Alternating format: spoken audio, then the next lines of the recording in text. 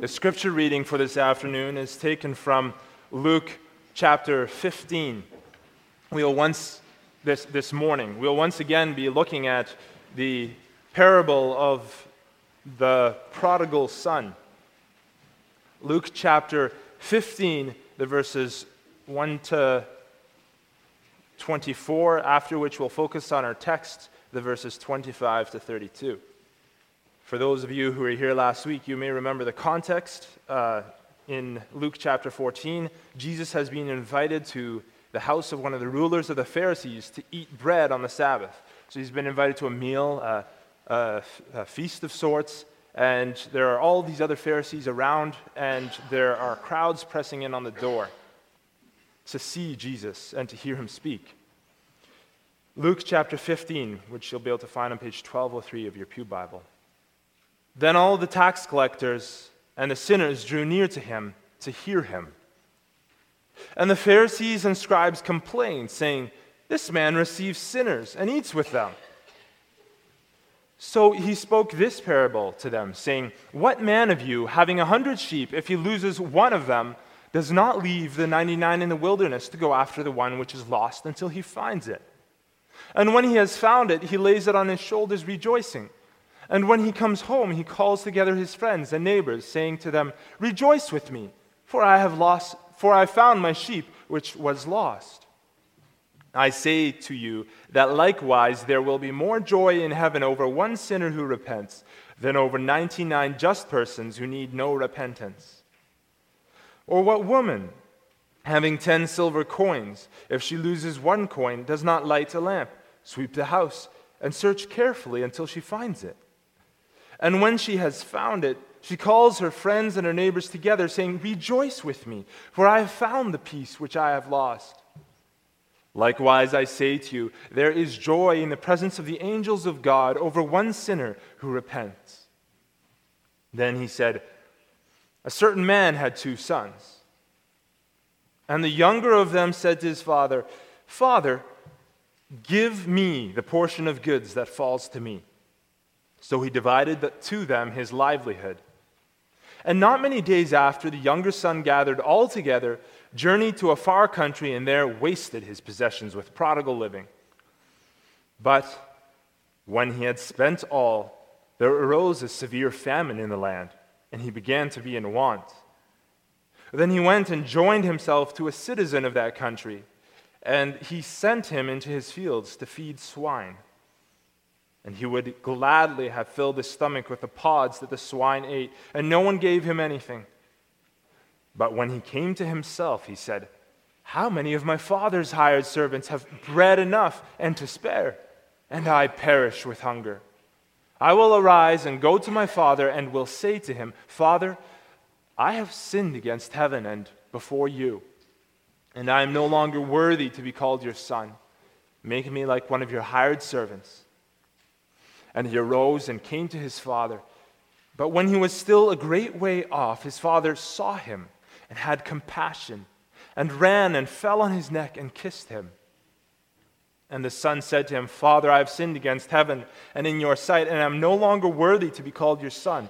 But the father said to his servants, 'Bring out the best robe and put it on him, and put a ring on his hand and sandals on his feet, and bring the fattened calf here and kill it, and let us eat and be merry. For this my son was dead and is alive again. He was lost and is found.' And they began to be merry." And here we come to our text for today. "Now his older son was in the field, and he came and drew near to the house, and he heard music and dancing. So he called one of the servants and asked what these things meant. And he said to him, 'Your brother has come, and because he has received him safe and sound, your father has killed the fatted calf.' But he was angry and would not go in. Therefore his father came out and pleaded with him. So he answered and said to his father, 'Lo, these many years I have been serving you. I never transgressed your commandment at any time, and yet you never gave me a young goat that I might make merry with my friends. But as soon as this son of yours came, who has devoured your livelihood with harlots, you killed the fattened calf for him.' And he said to him, 'Son, you are always with me, and all that I have is yours. It was right that we should make merry and be glad, for your brother was dead and is alive again, and was lost and is found." So far, the word of God. Beloved congregation of our Lord and Savior Jesus Christ, if you've ever seen pictures of ancient biblical manuscripts, you'll have noticed that on the faded papers, crumbling to pieces, there's no heading on the text. The headings that we find over passages of Scripture in many of our Bibles today were added there by those who translated our Bibles and wanted to break it down into sections that were easy to read. And they summarized these sections with one line that they put at the top. Now, there's nothing wrong with that. It can be very helpful, actually. But what it sometimes does is redirect our attention away from one passage in favor of another. Our passage today is one example of that. Many Bible translations will have this parable labeled as that of the prodigal son. And it's true, this son does take up much of the parable. Verses 11 to 24 tell us of his sad fall, his time spent in the darkest depths, and then his realization of what exactly he was doing. And this ends with an amazing show of grace. It ends with his restoration to his position as son and the joy that followed. But the parable doesn't end here, because this parable isn't primarily meant for those who see themselves as sinners. Rather, the focus of this parable is directed towards a different group. Now, if you're familiar with the context of Luke 14, you'll know that Jesus is at a Sabbath meal hosted by a Pharisee right now.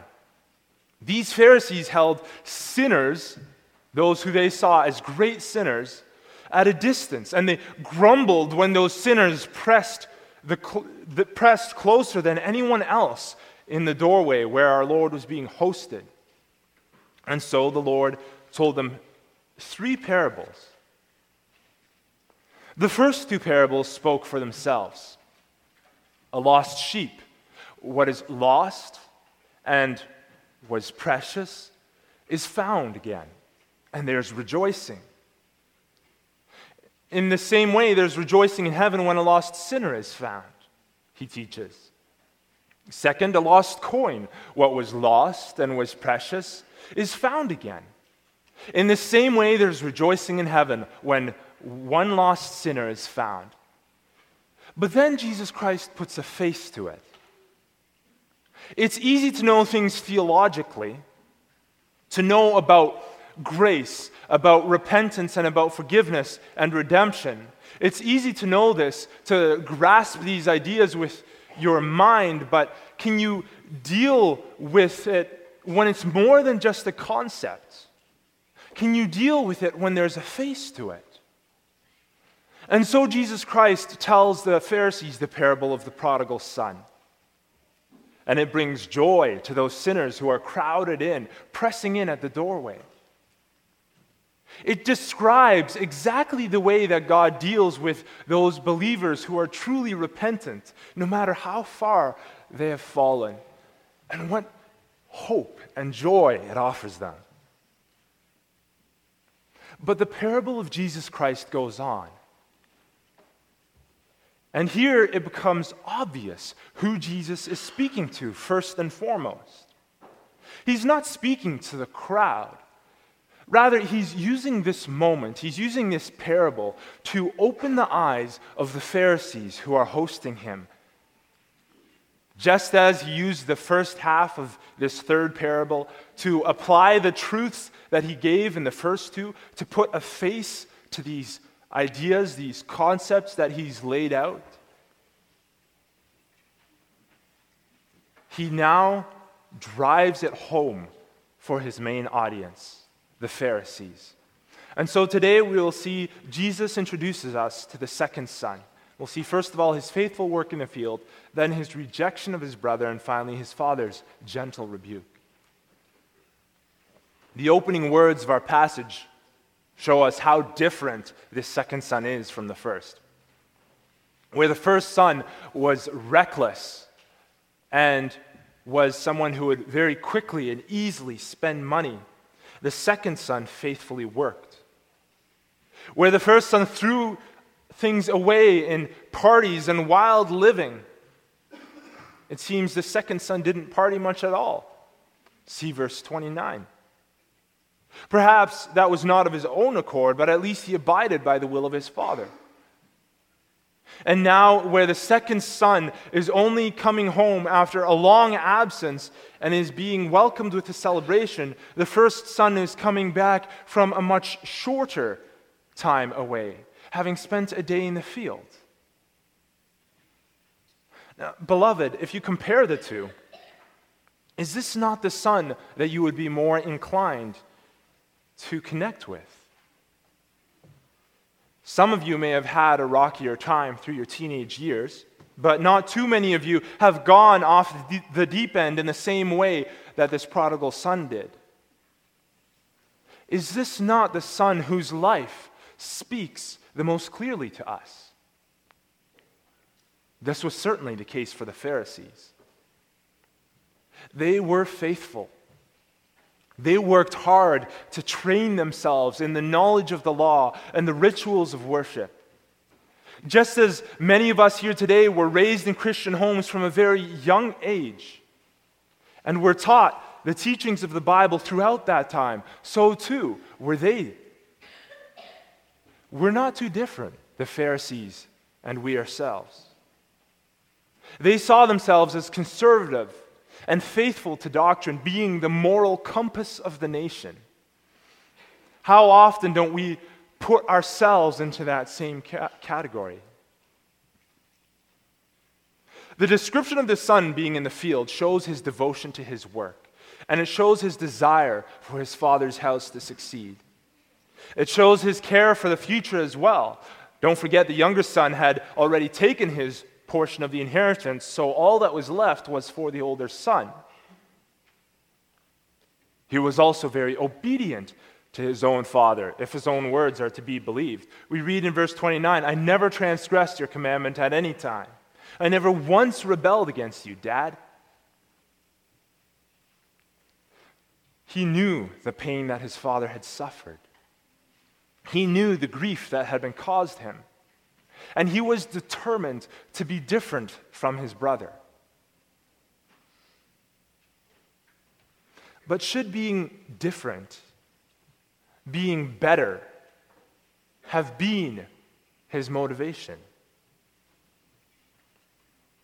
This son was so focused on being good and doing things right that he had lost sight of why he was striving to be faithful.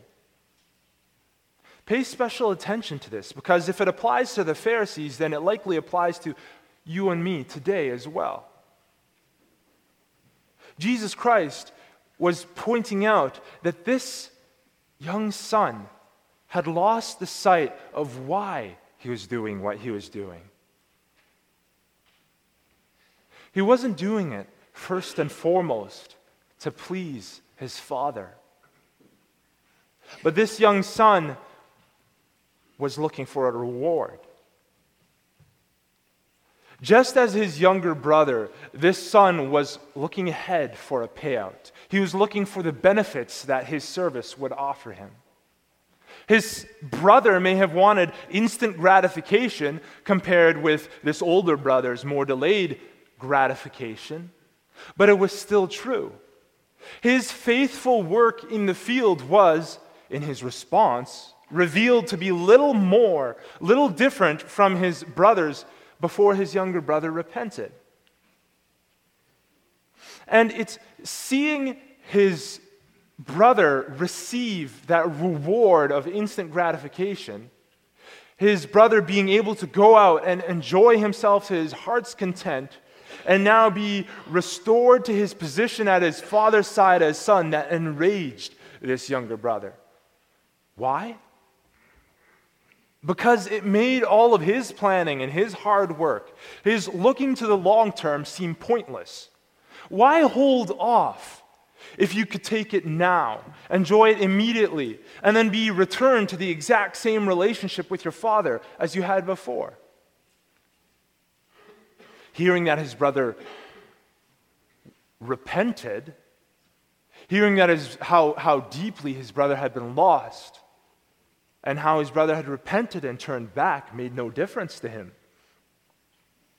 It's the fact that his brother was able to take what he wanted and is now accepted back again with open arms and a fatted calf, a real feast, that makes him so sickened that he doesn't even want to enter back into his own home. His father's having the wool pulled over his eyes, he thinks. He doesn't want to be under the same roof as that sinner. And this brings us to our second point.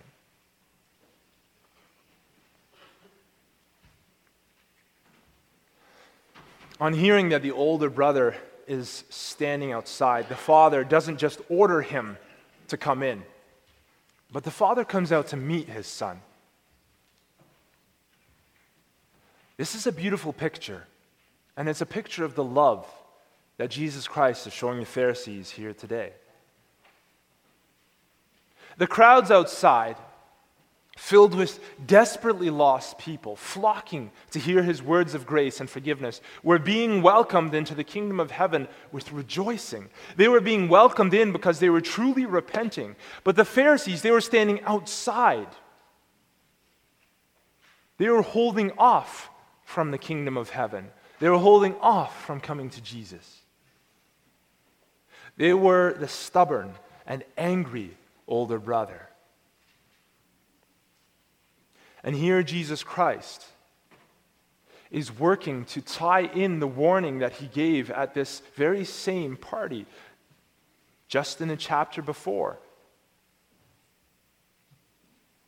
In chapter 14, the verses 15 to 24, he speaks about those who are invited into the kingdom of heaven and those who refuse to come in. And they give excuses one after another why they can't make it. And in the final verses there, he says, "Then the master said to his servant, 'Go into the highways and the hedges and compel those to come in.'" The rabble, the people off the street corner, those who are impoverished, those who are living in the gutter. "Compel them to come in, that my house may be filled. For I say to you that none of those men who were invited shall taste my supper." In a gentle and loving way, Jesus is really and truly warning them. He warns them with the warmth and the love of a father who sees both as his sons. And he wants his older son to enjoy the blessings that were poured out on the younger son, rejoicing in his return and embracing him as the family was made whole again. The older son, on the other hand, wants nothing to do with it. He digs in his heels. You'll notice he doesn't even want to call this son his brother. His father may have accepted him back again. His father may have restored him to his position, but he certainly won't accept him. This is not his brother. This is this son of yours. And in response to his father's acceptance of his brother, he instead immediately contrasts his own life with his brother's. He says, "Look to see where I am. Look to see what I've done. Should you not hold me in much higher esteem than my brother? Why are you celebrating my brother in this way?" This other son should have worked like him. He should have been devoted like him. He should have had a long-term goal for the growth of his family's estate like him. He should have shouldered his own responsibilities. He should have been like him.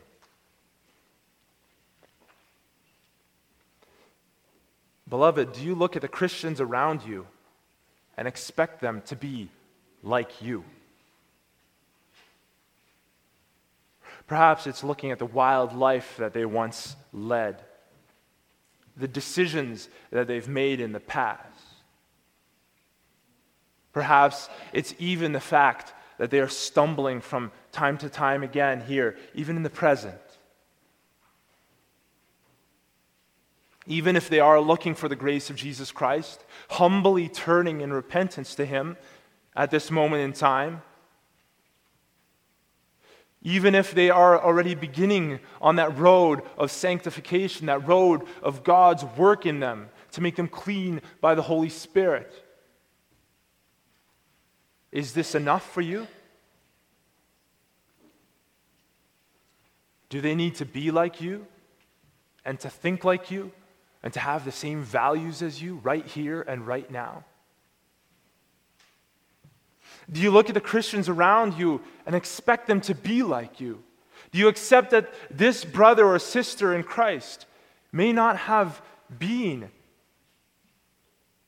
as far down that road of sanctification?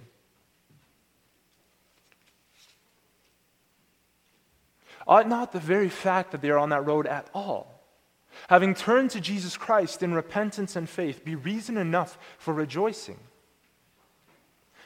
Now, this doesn't mean that we don't hold them accountable, don't get me wrong.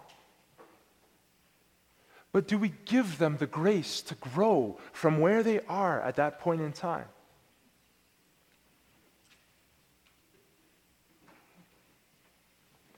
Now, as gentle as this father's call for his son to come in and rejoice at his brother's return was, as gentle as Jesus' call for the Pharisees to repent from the way that they looked at their fellow Israelites who were repenting and coming to Jesus Christ was, it was also a warning. This son did not see those brother Israelites who were just beginning on the road to sanctification, having repented and been called. They did not see them as brothers.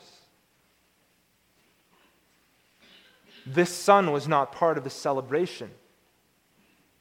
This older son, he stood outside his father's home.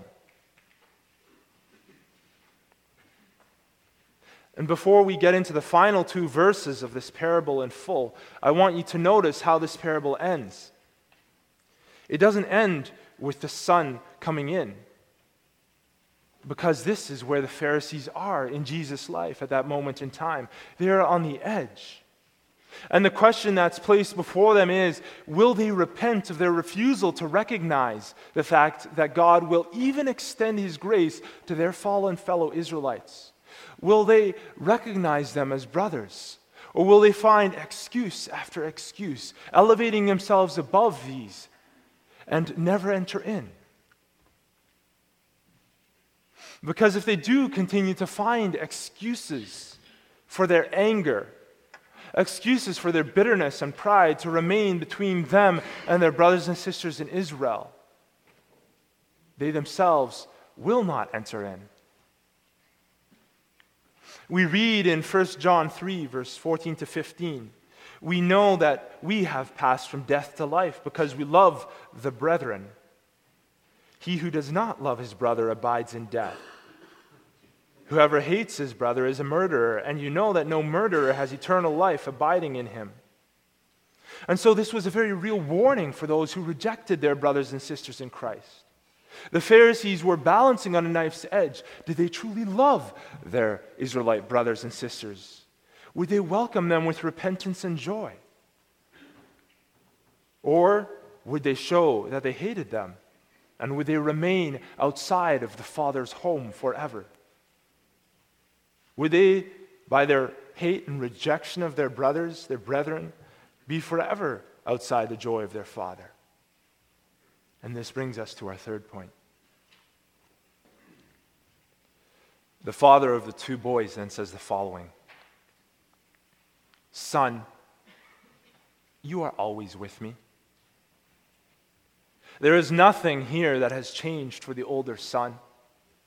He belongs to his father. His position as his father's son has not changed simply because the younger son has come back into the picture. The love his father has for him is not lessened in any way because this son has entered into the picture. So why should he question the goodness of his father? And he goes on to say, all that I have is yours. Now at this point you might be thinking, wait a minute, didn't you say the Pharisees were on a knife's edge? That they would lose everything if they continued to hate their brother? How can you say the statement of the Father is genuine if that's the case? Jesus was making a point here. As descendants of their forefather Abraham, the father of their nation, these promises were genuinely true for the Israelites on a national scale. All of the promises which God had given to his people were theirs, but they were theirs on a covenantal scale. And every covenant had a promise and an obligation. If they rejected God and they refused to follow him, they were showing that they were not truly part of the people of God. As Paul later wrote in Romans 9, it showed that not all Israel was Israel, meaning that not all the individuals were members of the people of God simply on the basis of having inherited it. If you live in rebellion, you are proving to the world that you were not a true child of God. Now, the older brother represented a group of people. He represented some who obeyed and some who did not. For those who did embrace the covenant blessings, who loved the law of God and who loved God himself and who didn't want to grieve God but instead sought to serve him and serve each other, those brothers and sisters around them in love, these were true members of the people of God. And for them, this promise was genuine and true. This promise, son, you are always with me, and all that I have is yours, is genuine and true. We can see that in the Pharisees who later did convert. The famous apostle Paul, the apostle to the Gentiles, is the most prominent of them. But the other Pharisees also converted and came to be followers of Jesus Christ, as we know from Acts 15, verse 5. And for them, as true believers, all that Christ had obtained belonged to them and would always belong to them. However, Jesus was saying to them in a loving way here that the way they were thinking and acting now showed that they too had a long ways to go down the road of sanctification. And he was teaching them the grace which was shown to those who have wandered and repented by their loving Father in heaven. He punctuates this teaching of his with the final words of our passage. It was right that we should make merry and be glad, for your brother was dead and is alive again. He was lost and is found. It was Christ's end goal of his time on earth, to bring these who are dead to be alive again, who find those who are lost. We can read this in the story of Zacchaeus, the sinner and tax collector, later in Luke 19, verse 9 to 10, expressing the same thought. Jesus said to him, "Today salvation has come to this house because he also is a son of Abraham. For the Son of Man has come to seek and to save those who are lost." And Jesus is teaching the Pharisees when he accomplishes this goal within them. He's teaching us today when he accomplishes this goal within us and within those around. This is a reason for rejoicing. The church is a place for sinners.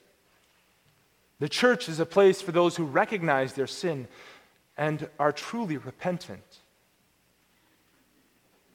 This is a good thing because we're not perfect. Each of us are sinners desperately in need of grace. Although some of us may perhaps be in need of that grace in a slightly different way from those who have fallen off the deep end. For those of you who perhaps don't feel like you don't fit in, you do have a place here. You do have a place among those who wear suits and ties. You have a place among those who seem to have their lives together. You have your place among those moms who seem to be doing life better than you, and those dads who seem to be much better and godlier fathers than you, and your peers who seem to be more spiritual than you. Because in repenting and turning to Christ, you have found that you too are bought by his blood. You belong in Bible study with them. You belong in worship alongside of them. You are not the odd one out because you and they stand on the same footing, sinners who have received the amazing grace of God through Jesus Christ. The ground is level at the foot of the cross. And in Christ, we are equally forgiven. You may look different, you may feel different, and you may have a different accent, culture, or way you were raised, but you belong. You may feel completely unique from everyone else because of your circumstance or your condition or any other reason, but in Christ, you belong. You are a brother or sister in Christ. And that's the beautiful truth that's found in the final phrase of Christ's parable. The older son had refused to recognize the younger son as anything else than simply your son, the son of the Father. But with gentle insistence, the Father names him your brother again. Your brother was dead and is alive again. Your brother was lost and now is found. Beloved, let us rejoice in the grace that God extends to us. The grace that God extends to us in reaching out to those who are lost, reaching out to those who have wandered, reaching out to those who have fallen. But let us equally praise God for the grace that he extends to all of us each and every day, recognizing that all of us are sinners deeply in need of a Savior, that all of us are being invited together through Christ to enter into the joy of our Father's glory. And so let us open our arms to these brothers and sisters who are on the edges. Let us make them feel welcome among us as we strive to further glorify God in our Bible study, in our devotions, in our day-to-day actions. And for those of us who do feel on the edge, let us not hang back, feeling threatened or judged, because we stand on the same ground as those brothers and sisters around us.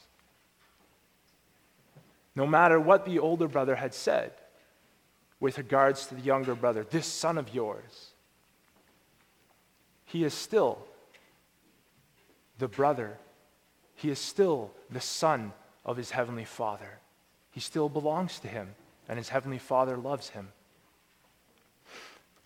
Let us rejoice that God extends this grace to us, because all of us are equal recipients of it. And let us use this time to fix our eyes on Jesus all the more as we travel through life, because the ground is level at the foot of the cross. Amen.